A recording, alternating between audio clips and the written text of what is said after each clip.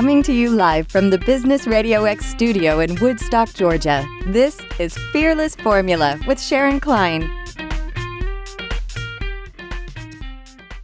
And welcome to Fearless Formula on Business RadioX, where we talk about the ups and downs of the business world and offer words of wisdom for business success. I am your host, Sharon Klein, and today's a little bit of a different take. It's not so much business as it is a personal life experience.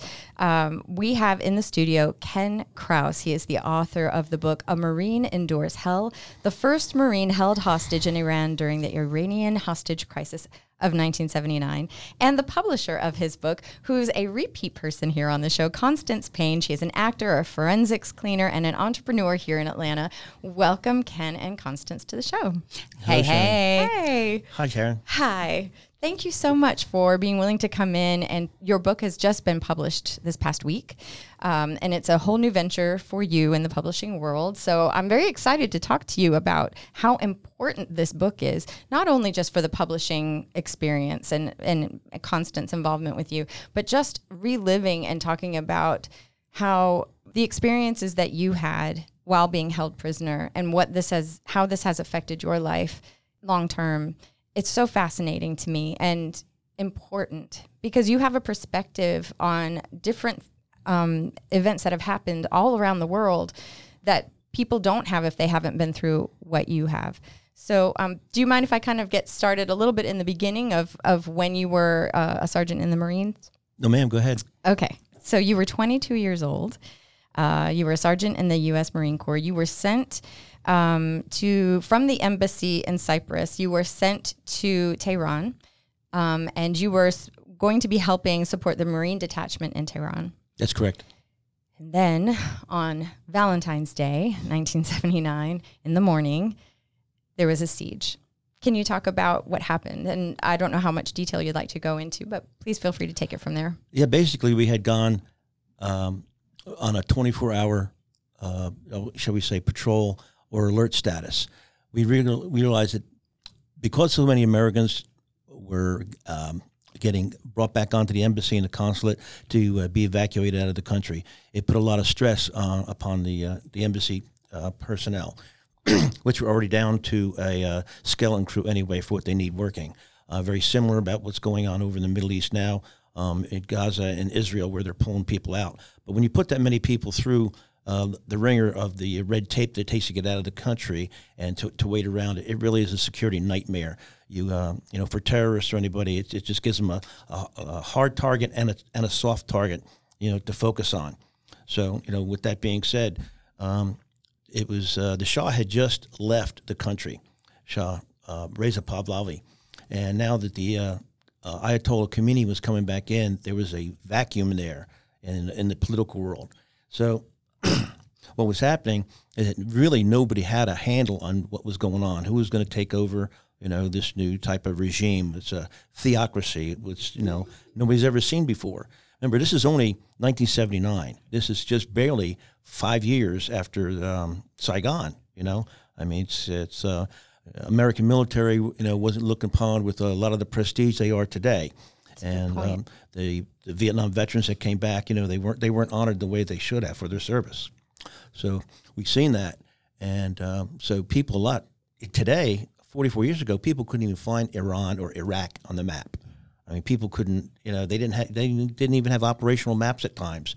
You take a look at it, and it looks like this the desk here, it's all one color because it's a sandbox over there. Middle East. Yeah, that's the way that is, and if it wasn't for the satellite, navigations and the type of communications, it's hard to even find out where you're going there. So, especially if it's not your embassy, and I was sent from Nicosia, Cyprus, to try to fit us in with another detachment, even is a kind of a sideways show to begin with. So, with that being said, we knew within about 24 hours ahead of time something was brewing, and because we've had riots before, we'd have thousands of students, demonstrators, anti-Shah or pro-Khomeini, whatever which way you want to look at it, start over in the giant soccer stadium, and this would be 20, 30,000 people. Okay, this isn't just downtown, a couple hundred people. You're talking thousands of people. You said in the book that you had a feeling something was wrong that day. Absolutely, because this. the night before, the post that I was standing is very restricted area on the back of the embassy, and not very many people allowed to use it to come through there. Anyway, that morning when I had gotten off of duty, something seemed strange because I noticed that there wasn't the Farsi police officers that are normally out there. You take a look at the embassies in Washington, D.C., you'll see just outside the embassies that they have GSA or regular police. They're not the same police officers that are in the Washington. Like at the White House or whatever. Yeah, at the White House. So when I saw that they weren't there that morning when I got off, I was thinking, it's not a special day. It might be Valentine's Day, but not in a Muslim country here. I mean, what's up with that? Didn't think much of it until I got my my relief came. I gave them the brief, and then I went back to the Marine House. Actually, I had gotten off and I had some breakfast at the Caravanserai restaurant. And then shortly after that, I went back to the Marine House, and I was going to get some sleep. And I mean, I was just all hell broke loose, dead-ass tired. And it was cold that night. It's February up there in the Ellsberg Mountains. It's a really cold area.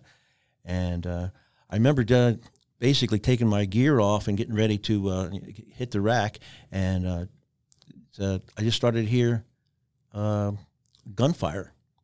And I know that since the State Department had taken away the Marines' M16s, our automatic weapons, and they'd given us shotguns. So we raised hell about that, but for the most part, we worked for the State Department. So, for whatever their security generation generic terms are going to be for whatever their threat assessment is, we basically got to go with it. And so I'm saying, these shotguns aren't really good for, more than about 50 yards. Yeah, and those are close-range weapons. Absolutely. And you're talking about a 27-acre compound, with different buildings in it. So I'm wondering what, drastic asinine thinking this is coming up, because it's not very tactical at all, give or take that. So when the firing first started, we were wondering where it was small arms fire, and we recognized that, pistols basically. Then we heard rifle fire. Now, since we didn't have rifles, we were wondering, and the loud crack of a rifle so close, you're wondering, who's got the rifles? It wasn't the Marines. Then we heard the radio traffic come across. They're coming over the wall. They're coming over the wall. I'm taking inbound. I'm taking in fire.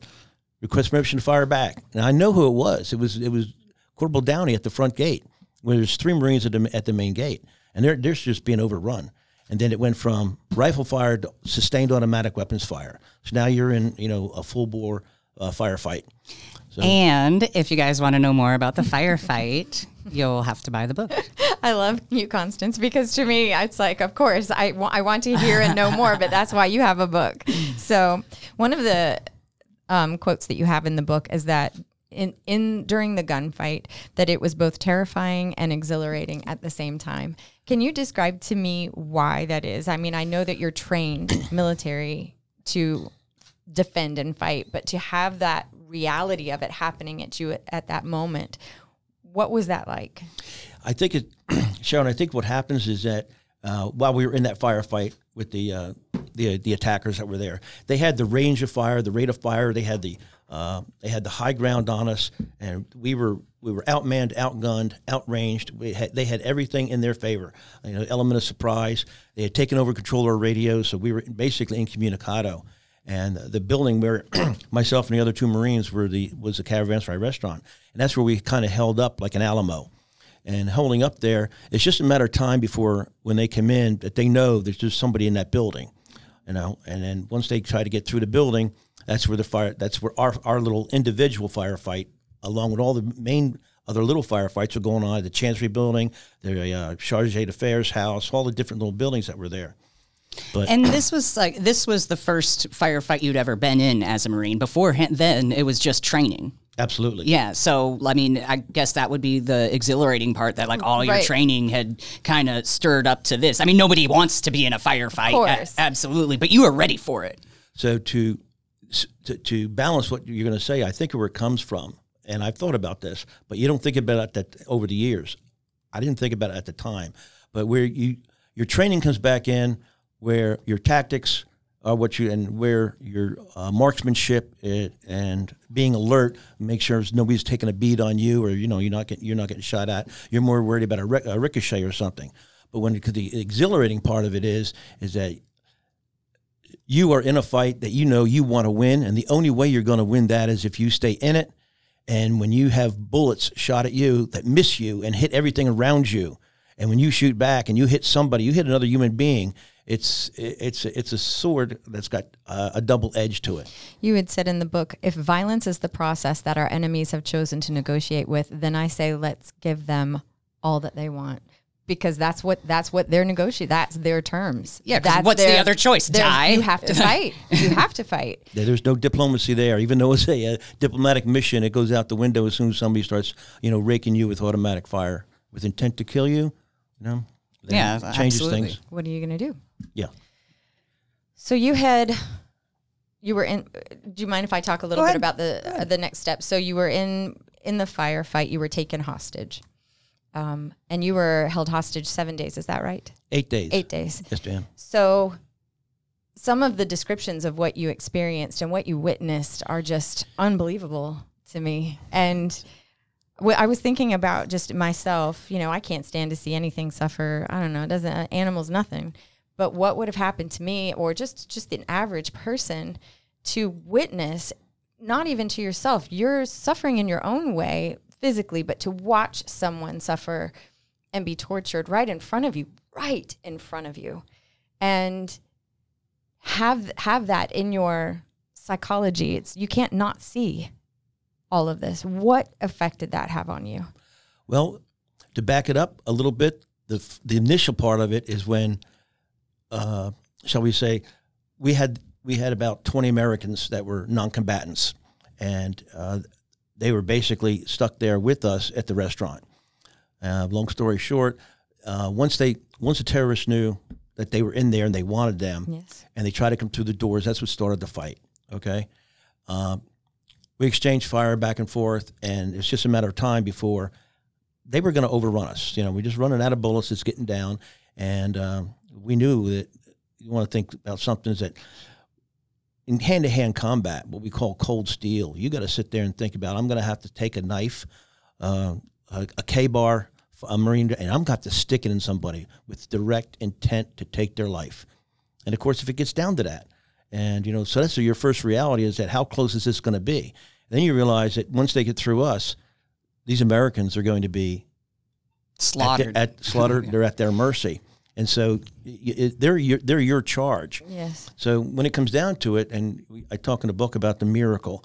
Yes. That first miracle is that if I had not gotten lucky, or a miracle hadn't happened, that I got that guy, I captured him basically in the window. Yes. And thank God he decided to want to live that day, and I wasn't going to shoot him, because if it went any other way, I shoot him, then we're just back to square one.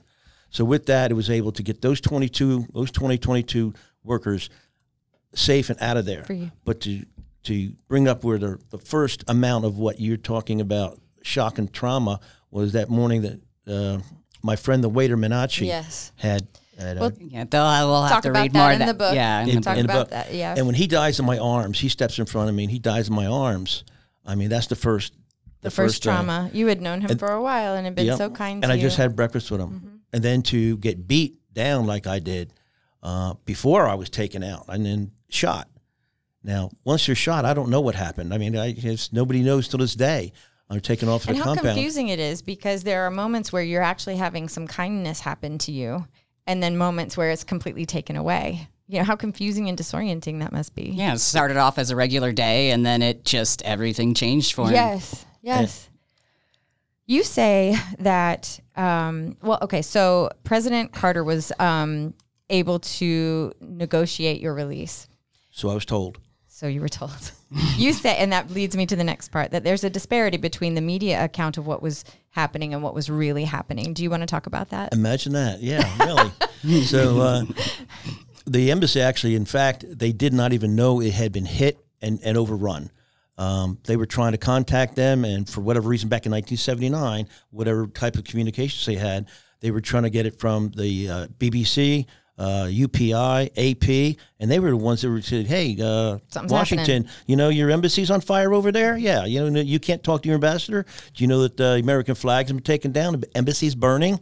Yeah, might want to check that out." And see, of course, I didn't know any of this because I was taken off to the hospital, and then from the hospital kidnapped out, taken to that hellhole called Avon Prison, and that's something. If you want to Google that and look and see what the history of that is, it'll change your lifestyle. It's places where in the book where I talk about having to come up with a different name for some of these people, because I couldn't speak Farsi. I know I talk about, Torquemada, and then you look at that's the Spanish Inquisition.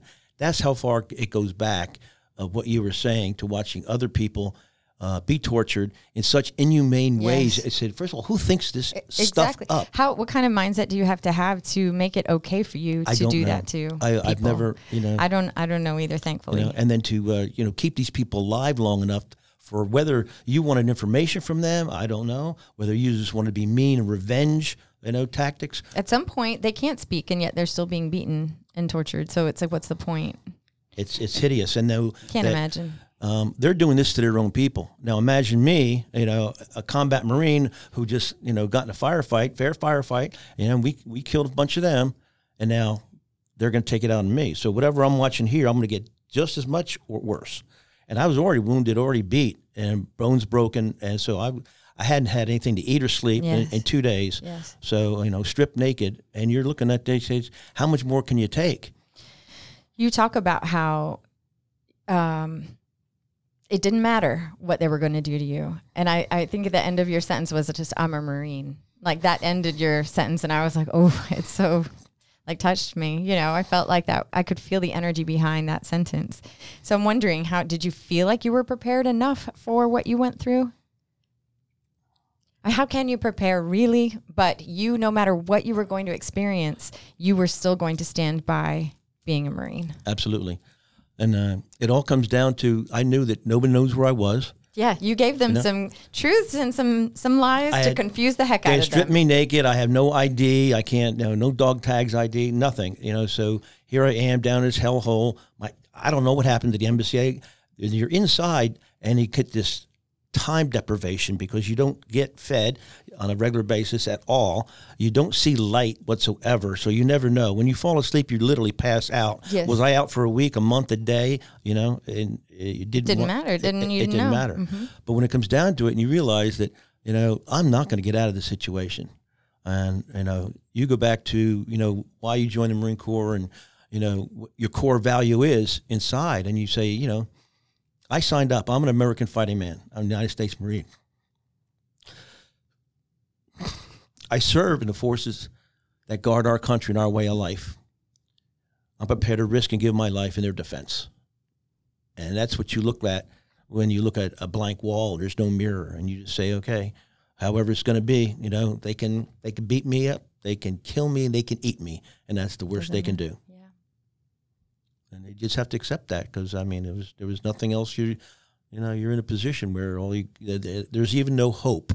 That you want to keep the hopes open, but you say hope for what? Because then you try to be logical. Nobody knows where you're at, and there's no way to, et cetera, et cetera, et cetera. Who knows what's going to happen to you in the meantime? And I said, basically getting no medical attention whatsoever. I know my wounds are going to go septic. I'm going to die here.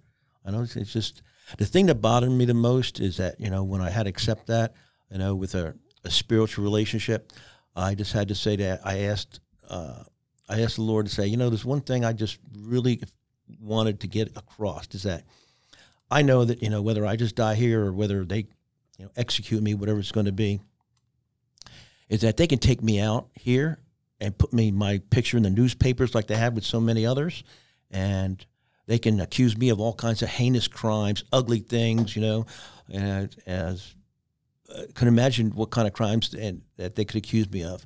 And as an American, as a Marine in the Marine Corps, and my family, they would have no closure on that. Say there would be no defense in it whatsoever. You wanted them to know the truth. And I just want to say, hey, if you're going to kill me, then I'm going to go out and just as a fighting man and just leave it at that. And he was a Marine that died in the defense of the country. And if that's all that I wanted, the Lord to say, because I know I'm not getting out of here. So if that could be in my epitaph or whatever they was left in my body, even if they gave the body back, I don't know. But please don't embarrass me or my family's name. And already there's been enough things from Vietnam, and we're just 5 years later, so we don't need any more of this. Yeah, you wanted to die with honor if it was going to happen. Rightfully so. Pretty much. It makes me wonder how many Marines or military don't, because they don't have that opportunity, or maybe not don't, but no one really knows their story. No one really knows their mindset. And there must be so many. Especially the ones that go deep undercover in operations that we never hear about, and they when they don't come home, sometimes can't even give them the accolades. You can't even talk about it. No medals conferred, and the family just said it's a training accident, or they never recover the body back. Didn't you say in the book that the two men that you were with in the restaurant, you didn't see them again after a certain point? Never saw them again. So we don't know. Well, I have talked to one. We found him. He's up he retired, and he's up in New England, and he just wants to have a quiet life, and no accolades or anything. But that was the first time you had talked to him since you saw a gun to his head as you were being carried out. Yeah. Got you. That was only. It was in my office too. Yeah. Oh, you're kidding me. Yeah, we did the call in my office and we filmed it. We're gonna put some snippets of that conversation on YouTube. Can't imagine what that was like. I was in tears. How could you not be? How could you? There are only a few people on the planet who know what that was like. Exactly. To be in. What do you think people have a misconception about during your time that you were a hostage, but also in the ensuing months? 144 days, I believe it was, that they were, or 444 days, 14 months, me. Yes. Yep. And, well, for one, is that the media itself doesn't go back and follow it. Take a look at just yesterday, Pearl Harbor. There was hardly a mention on media out there. My goodness, I didn't even think of that. You're right. Exactly. They don't teach it in the schools anymore. How often are they still talking about the hostages? It was 52 hostages. What happened to them? I can name most of them, and I know the ones that have committed suicide and the ones that have passed away naturally. And they don't teach it in the schools.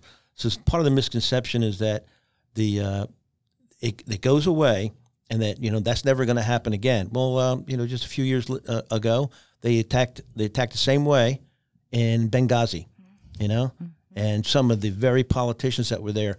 What does it matter? It mattered a lot of people when they drug the United States ambassador naked, yes, through the streets. See what I mean? So when you don't remember those things, you are bound to commit the same problems or get into the same problems and end up with same similar solutions. So that's the misconception, is that these people won't attack, and they will attack. They will attack again. They don't attack Russian embassies. They don't attack Chinese embassies. Why is that? Just their misperception? Nah, because they don't show up with a SWAT team. They'll show up with about 8 divisions just annex your country. So there's a bigger fear over there than they don't mess around over there. They don't mess around. No, they bring the heat. And that's not always the best answer, but sometimes violence and military operations is necessary. For instance, Normandy invasion, D-Day. They don't even talk about that much. It's the largest, greatest invasion in military history and human history, and some people don't even. Well, and the potential lives that it did save, right? Yeah. By ending. Was there any other way to get rid of Hitler? You can't solve terrorism with hugs. That's just not, right. It's just not a thing. So when you came back and you were released, you were given the Cross of Valor in 1979, and you were given the Purple Heart and a Navy Commendation Medal. What was that like for you? That was amazing, Sharon, because I learned about the medals on my flight over here. I mean, my flight from Germany when I was evac'd out. We went to Germany, stayed overnight. They looked at my wounds, and they had to find a uniform for me and everything. And then on the flight, I was briefed about what would happen. And I was saying, well, that's amazing. And where's the other Marines? Because I'd never talked to anyone since then. Mm-hmm. And I said, how about the other accolades that they're going to be getting? And when am I going to see them? He says, well, that's the officer that was briefing me had said that it was. I said, that's above our pay grade. We don't discuss that. Mm. So he said, that this is an oncoming election year, and it's just people, when you get off this plane, here's what to expect. Their cameras and everything. Here's the dog and pony show. Oh my God! I mean, it was picture of you hugging your mom. Iconic. But to actually, when you look at the book and you see the photos of the entire Marine 8th and I band out there, the President's own. And, for them to stand at attention and the band to play, and for you to get a salute like that from them, and to walk down that ramp knowing that, 72 hours ago, I was minutes away from death. I was doomed to be executed in a firing squad. And now I'm here. I said, is this real? You keep biting your cheek. You say, how does this happen? I said, usually, when you meet the commandant, you go through the whole dog and pony show, Senator John Hines, Secretary of the Navy, Graham Claytor, all of them there, all have, to salute them, put the pin on you, read the citation, and you wonder, say, usually when soldiers, sailors, airmen, Marines, any kind of veteran does something like this, they vet them first, and they check it out, and they say, hey, we want to see, everything that's involved, who else was involved, et cetera, et cetera. How they went from not knowing where I was in that hellhole down there to whirlwind overnight. Now they can come up with this entourage of this. What's going on here? I mean, it is overwhelming. It really is. And to know that you never got any decent sleep or medication, anything like that. And the stitches that were in my chest and my stomach, when my mom ran up to me, I could just barely hold on to her. And I go, oh, my God, when I picked her up, you could see it's not a normal stance. I had to separate my feet, boots to hold my back up. Because otherwise I said, oh, there goes my stitches. Oh, God. But...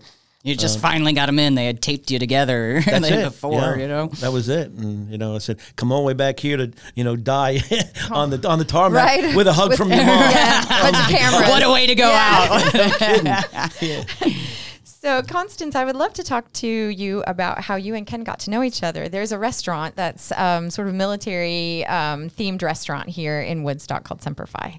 Yes. Now they're Rally Point, and they're moving just up the road as we speak, I think, actually, right, Ken? That's right. But yeah, we met there on February 1st of this year.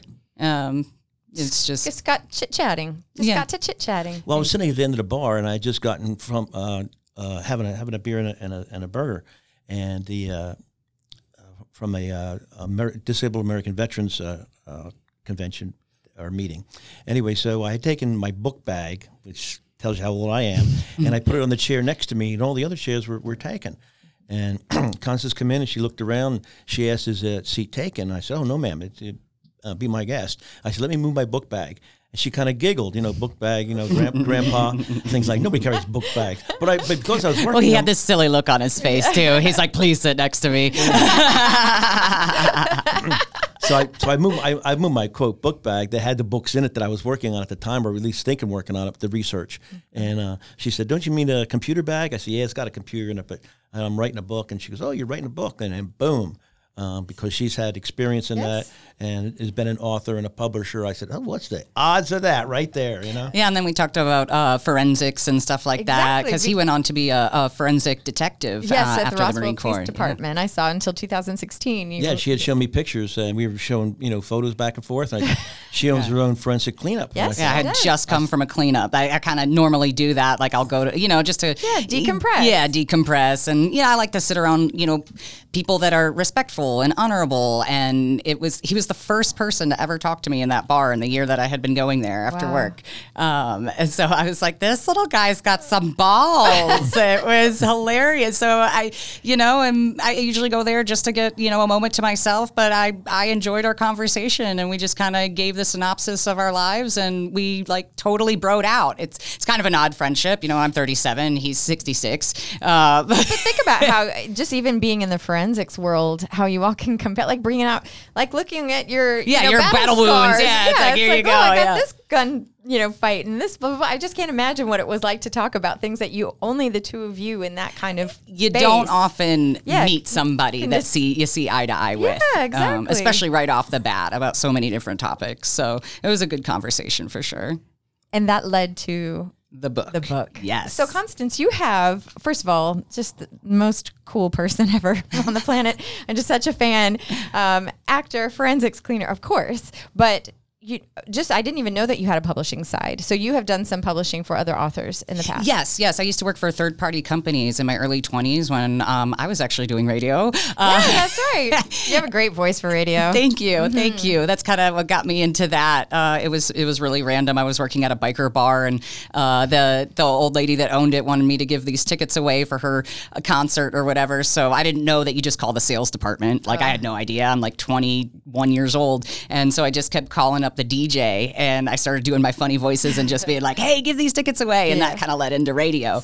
Amazing. But I attribute both of those aspects into being a successful actor, because I understand my voice, how to throw it, and then character development, what it really means, especially in book publishing. Like, people can publish all they want. If you don't have a page turner, you're not going to get good reviews. People aren't going to continue to buy it. They're not going to recommend it or anything like that. And so helping to create and craft that through, interviews with him that were verbal and his notes, and just meshing those things together to make it what it was. And then in the final publishing process, seeing him go through page after page, because I said, all right, Maureen, let's read it. You got to read this, and you got to read it and criticize it. If I've missed something or I messed something up, now's the time. And he just kept page after page. He's like, great. And it was a very emotional experience. It took about 4 hours for him to go through the whole book and really eyeline it. I was going to ask you as well, like, what is it like as in your 60s, going back to your 22-year-old mindset? Like, how did it feel? Did you realize things differently? I don't think he's ever yourself? Matured past 22. I haven't either. We're kindred spirits then, because I am totally not my chronological age. I think I'm Arrested Development. Go ahead, answer that one, Ken. I had to step on you on that. In reflection, you look at it and you're thinking, the stuff that you went through, that you saw, how does it affect your life now? And then you stop for a second. You realize it's a continuing process that you become. Specifically, myself, I had created an alter ego, and I didn't realize that, and it suffered in some of the jobs that I wanted to go for. For instance, air traffic controller, which I was in the military, my first MOS, my first job before I went on embassy duty.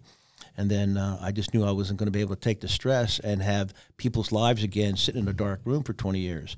That and a couple of divorces, where you realize this alter ego is something that I'm never going to be a hostage again. That's something you say, hey, I'm not going to be a hostage, financially. I'm not to your emotions. And I had a hard time with people giving me, I wouldn't say direction, but ultimatums. I said, it's not going to be that way. It's my way or the highway. And I said, I'm not going to be put into a corner. And I'm always out trying to think people. That was, what was your initial emotional thought process when you contacted me about something? What is your intent? What's your motive? Yeah, what's your motive and your intent? What do you want from me? Exactly. And it was not paranoia, but it was what I didn't want to call it paranoia. I just wanted to call it heightened awareness, super sensitive. Being cautious, I do the same thing.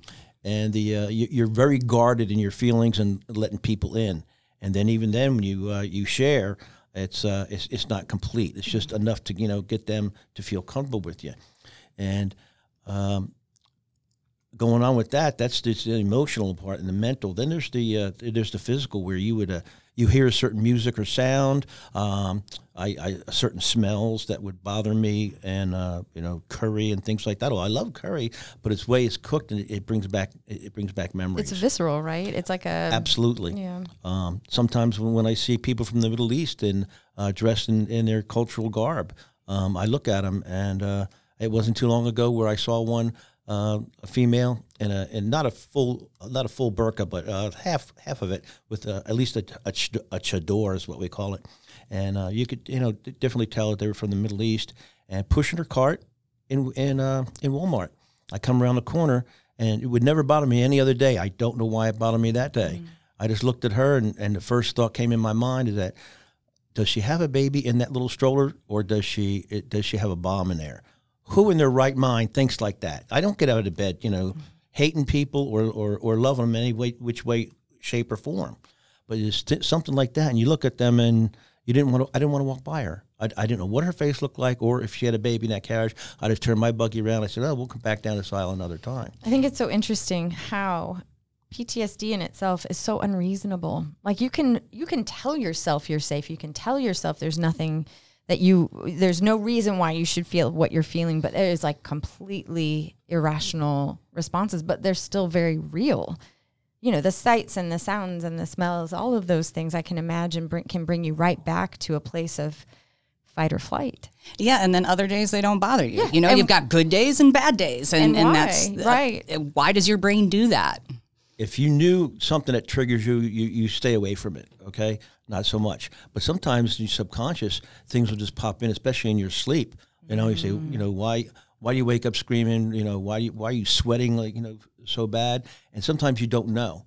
And then it'll keep you awake for a while. And you say, now this is, instead of having a nice, you know, slumber sleep and waking up refreshed, ready to do your itinerary for the next day, it's now interrupted. That has now changed your lifestyle. And you know you're going to be a little cranky. You know you're going to put some Bailey. You know why? You're going to put some Baileys in your coffee. Sounds like a plan. No kidding. So you were in the Marine Corps until 1986, and I think it was from 95 until 2016. You were a detective with the Roswell Police Department here in Georgia.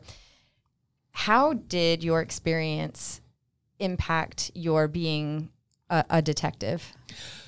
That's interesting because I've often thought myself is that why would you go back in and do something so stressful, something that there's so much a high level of liability nowadays, and dangerous, you know, at dangerous at times, and it boiled down to saying, what drew me into it was that I went to work for the Department of Energy, a nuclear SWAT officer. We transport nuclear materials around the country, long story short. And through that, working and going to conventions and going to SWAT competitions, I met people in the law enforcement, civilian part of the field. I moved here to Atlanta. So, you know, when I hooked up with the Roswell Police Department, it didn't take me long at all from going from a foot soldier, uniformed police, to a detective. I just had natural instincts about it, and I focused on it. And I really liked forensics at the time. The O.J. Simpson trial from 94, 95, the CSI. Before that, people didn't know what CSI was. Know, right? They couldn't even spell it. And then 2 years later, you got every city in America's got it. You know, A CSI department. Yeah, yes. exactly. You know, so and plus the technology is coming out. DNA was now out there for everybody to look at, and they started vetting fingerprints and some of the disciplines in CSI, and it was long overdue, and I'm glad it did. So and now, you were there for all of that. Oh, absolutely. So with that saying is that I'm saying people ask me, I said, I just wanted to continue to serve. I felt like the rug was pulled out from under me, and I never went back on embassy duty, and that wherever I went after embassy duty, I would always have a stigma. It's like, hey, you know who he is? You know who he is? And it's, yeah, my name's Ken Kraus. I'm now a staff sergeant. I said, but, as I move along, but you're always going to have that stigma of being the person at that time when it went down.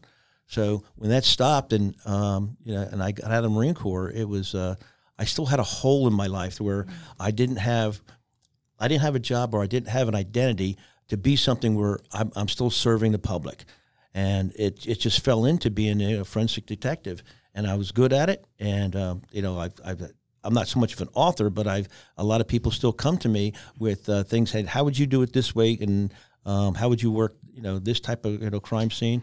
Wait, I heard a rumor that you once got a fingerprint off of a grape. That's true. And I wrote in a forensic magazine. I wrote the synopsis of how that happened. Captured a burglar from a grape. Yep, from a grape. And that's incredible. You were good at it. He was hanging out with this grape for what, like a week? It was your little buddy absolutely. grape? I had one grape, and it was called the Lunchtime Bandit. And they nicknamed him that because he was going from Roswell, Alpharetta, Sandy Springs. He's like a cat burglar. He would case the place, very professional, and he'd make entry, usually without damaging to anything. And he would go in, and he had a knack for looking at women's jewelry and telling the difference between the good stuff and the costume stuff. And he wouldn't wreck the place. He'd just take what he needed, and usually he would make himself a sandwich, or he'd have something to eat out of your refrigerator, leave it there, and when you come back to work from home, you go, who the heck's been in my house? It was, anyway, so what happened is that a young lady a mother had left her some fruit out on the table for her daughter who lived right near the Roswell High School. And she usually comes home for lunch, walks across the street, whatever, and has lunch or something like that. Well, that day she has something to do with in school, high school, and she didn't get over there for that day. Okay, well, he had just happened to hit that house, and the mother didn't realize when she came home, okay, because some of the fruit had been eaten. When anyway, she talked to her daughter and said, "Oh yeah, did you like that fruit today we had today, et cetera?" "Oh, Mom, I didn't get a chance to come home. I'm sorry, whatever." She said, "What? So who's been in my house? Who's been eating my porridge?" Right? So she called the police, and anyway, so they initiated. And she goes, "Yep, sure enough, there's been since somebody's been in here, and this is missing." So she started making a list of what's missing. She goes, "Man, we've been robbed." I said, "Burglarized," but same. It's technically. So my sergeant asked me to go over, and I sat down. There's nothing I could do. No evidence, no fingerprints, nothing. I mean, it was forensically naked, is what we called it. But then the next day, when she was cleaning in her kitchen, she had underneath, I think it was the stove or the refrigerator, she saw a grape. And she went to pick the grape up, and she said, "Oh, wait a minute. Somebody touched that grape." And it wasn't her, and it wasn't her daughter. So she called my sergeant and got through to him and was telling him about this. And he said, "Okay, ma'am, don't touch it." So he calls me to his office, and he says, "You know how to get fingerprints off of a grape?" And I'm sitting down thinking, is this a punchline, or I'm waiting for the joke here? And he goes, "No." And he tells me what he had. I said, "Well, that's going to be a new one on me." So I went over there, and I sure enough, and I captured the grape, photographed it. Captured the grape. And took it into custody. With little grape handcuffs. I'm making you say, and I'm going to make you whine. Oh my gosh, that was a dad joke. Nice. It comes with the territory. Anyway, it says. Anyway, so we said, "Well, what's the possibility of this?" And I said, "I don't know." So I contacted people at GBI and FBI, and nobody knows. And he goes, "We better hurry up because that grape's going to turn into a raisin after so long, And so what I did is went and got similar type of grapes from the grocery store and tried different forensic mechanics on it. And what worked out best was that it was to use cyanoacrylate, which is basically a fumant with super glue. Is what happens, and it sticks. But then when you try to take a photograph of it, you're not going to be able to peel that grape off to use it, the skin. So basically, when you would try to photograph it, it was Mm-hmm. So, but it would if you used fluorescent fingerprint powder. Okay. Interesting. And then under certain nanometers of ultraviolet light, it was able to be photographed with a special lens. And photographers that been through that, they'll realize under a certain light, and it glowed and it was beautiful, and it gave me it looked just like, I can almost tell you what two fingers he used, but on the side of that grape. Did you catch this guy, ma'am? You caught the guy. Well, what happens is we get the fingerprint and we run it through the AFIS machine, Yes. And basically it's not like what you see on television. It's where these two patterns, they match. And they match. I wish I had that. Really, It looks fun to look at. Yeah, really. Hollywood. Anyway, but to get that and then to put it on a digital mat and run it through, you get a list of potential fingerprint. Narrows it down. People narrows it down. So you say, "No, this one's not here. He doesn't live here. This one, he passed away. This one's still incarcerated. How about these two?" And then after those two, they go, "Oh yeah, run his rap sheet. And what do you think? What do you think's been burglary, et cetera, et cetera, et cetera." I wonder who it could be. So then we take the fingerprint and we give it for peer review, and we said, "Okay, we send it to the GBI and tell them nothing about it. Let them run it the same way." Boom. Who do you think they come back with? Oh, you are kidding. Let's try it one more time. Send it to the FBI. Boom. They come back. So we're 3 for 3. Yes. It's enough to get a warrant, and then out it goes. And Look at you. Look at what you did. Yeah, got lucky. Think about this, though. You have a spirit to serve and help, whether it's within the military or within the police department, and helping people feel safe. Absolutely. That's part of who you are. It's a very rewarding attribute, and I'm glad I'm lucky and I'm blessed to have it. But, People and puppies. Yeah. He loves his Really? dogs. Yes. He saves animals all the time. When I was going through his Facebook and checking it out, I just was like, oh, you're like this. I never looked at your whole timeline before. It's nothing but puppy dogs and military memes. I look at them and I see them in their cage, and I've been in a cage, so I can feel for them, you know. And so it's I'll take them home, and I'll find them. I'll work with one, and then find them a foster home like that, a forever home, and then we'll go back and do it again. What are you hoping will happen as a result of this book? Actually, I want to get this out, and I would like to see it, you know, in a production mode, in a movie. And I don't know who the heck would play me, but I mean, Brad Pitt for sure. Yeah, I mean, he's gonna have to be a young guy. I know, right? Yeah, and to get it out and to let people see what it's like to go through a trial of fire and hell, and not give up on anything. Because when you read the book, there's at least 7 different areas there of miracles, and in the end of the book, you'll see it says miracles. Believe in them. If any one of those events, if you want to call them, okay, ironic events, happen a different way, the world would be different for me, and I wouldn't be here. So just the timing of exactly those things that happened, what could have went wrong, what didn't go wrong, and what specifically had to happen for this domino effect to go positive, it's all miracle after miracle after miracle. And if you don't believe that, then it's you got an emptiness in you. Well, you lived it. Absolutely. You know it. So, I mean, I have faith now. I mean, you can hope for things like that, but you have to have the faith of, like what they said in the Bible, of a mustard seed. You have to know it's going to grow and nurture it, believe it, see it, make it happen, live it, smell it, act it, and there's no downside to that whatsoever. It's just a matter of the clock ticking and the world spinning. Just a matter of time. What does it cost you? What does it cost you to have that attitude? I just can't imagine not having hope. I mean, at one point there, I knew that I could figure out all the logical ways that that no one's going to know I was there, and if it is my fate, then that's why I went, and I prayed that, hey, just send the body back home, don't make a mess of it, and don't lie about me. Just say, hey, he came over here, he stuck his nose in where it don't belong. He was an invader. Call me what you want. Everybody know I was a Marine and I died in the line of duty. But as long as it went out with, like Constance said, with a degree of honor, they say, and that's what the long blue line of a Marine Corps has. I mean, that's our fighting spirit.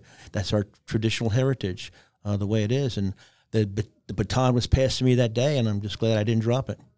Constance, do you ever think the serendipity, the moment of meeting, and how that leads you? Well, this has happened in so many different times of your life. It is kind of crazy when you think about it. It's like that is your theme, but you also are a go-getter. Like, you saw an opportunity to really help this man, and now here you are.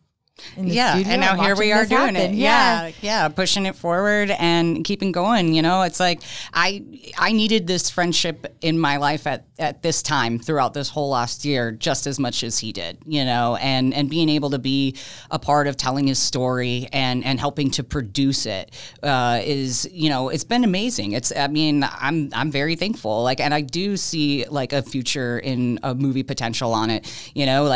I helped design and lay out the book just to start with the firefight, go back and forth with his memories and stuff like that. So it is that page turner that we were talking about earlier, and not just, your typical biography where I was born on this day. And then this happened. Yeah. And then we have to get, 5 chapters in to figure anything out. You refer to your father often, Ken, in the book about kind of how that relationship informed the different thought processes you had during your time as a hostage, and some of these really very deeply spiritual moments, but to not have the context of that, it doesn't impact the same way. So I appreciate that you went back into his history. Oh yeah, absolutely. And that's the thing is when he was, giving me his writings and stuff like that, and I was looking over them, he would hand some stuff over to me, and he'd be like, "You're not going to think any different of me. I just finished some of this prison stuff." And I was like, no, man, I see a lot, and I've been through a lot in my life. And when I was shaping the book out, what was the hardest part for me was the love he had for his father. That was the hardest part. All the torture stuff, all that, like that didn't bother. I mean, it's a horrible thing, but, just saying like what bothered me the most was, the fact that he loved his father so much and I never had that in my life. I wish I could have said that, or at least had one parent that I could have said that about. And it was, that was a sad part for him to lose his father at 16. Yes. But he's always with you in spirit. He is, and he speaks to you. For you sure. hear him. You hear him. You can hear it. I mean, people say, no, that's not a voice. You can hear a voice, but it's a deep inner impact of you feel it and hear it at the same time. It's almost like telepathy, I think. It's coming from outside. You sense it as much as when you talk to yourself and you have to make a list of things you have to do today. You hear yourself talking about it. I mean, that's normal. But then to hear somebody else, like your father or somebody close talking to you, say, wow. And they are changing the aspect of the issues. And they say, because you would have chosen differently. Exactly. There's one point in the book where you hear him say to you, pray, son, pray for what your heart wants most in the situation. Believe it, see it, know it, command it, and it shall be. That was so moving to me. In the very first day of what was happening to you, you felt your father and you heard those words and the comfort that you got from that. And that's where when I in the caravanserai, I was in the bathroom, and I said, "Hey, it's the deepest thing I've ever asked for in my life," and then went from him to actually prayer to to the Lord. And I said, "This is it. I can't ask for anything else. I can't buy this. I can't rent this. There's no other way to earn this. It just has to be given as a gift." And when he comes by and says, you have to believe it, but you have to believe in yourself and you have to know what do you want most. And that's when I said, you know what, I'll sacrifice my life for the other 20. Let me just get all these people out of here. Yeah, they don't deserve this. And when in the book where I'm talking to the other two Marines and we're realizing, that one more assault and we're going to be out of ammo and it's going to be hand to hand. And he said, they're going to slaughter these people back here. And they were standing right there in the corner, and a couple of it overheard it. Now, how embarrassing do you think that is? I mean, I didn't realize, in the environment there, that these people just realized, that their lives are in our hands. As soon as we died, they're coming minutes later, and that's not something I could deal with. So whatever it took, to every spiritual realm, or to even call about my dad, is when he said, what do you got for me? How can you get me out of this? I mean, help me. Do you mind if I quickly talk about the Israeli-Palestinian conflict that is happening right now? Do you mind if we talk about it briefly? No, ma'am. How does your experience being a hostage and really understanding the conflicts that happened during that time, how does that inform your understanding and your opinion about what's happening right now? Opinions are tough because I've been through Israel several times. I've trained with some of their military. I see some of the terrorism that they face. There's always going to be a political point of view that you have countries, like Iran, state sponsored. You have Syria, you have Lebanon. They all have their identity as a country. They got a flag, they got a government, they got a culture, And for the last 50 something years, the place where they call Palestine, it really never existed. It was, and the historical value of it, people won't take it into context.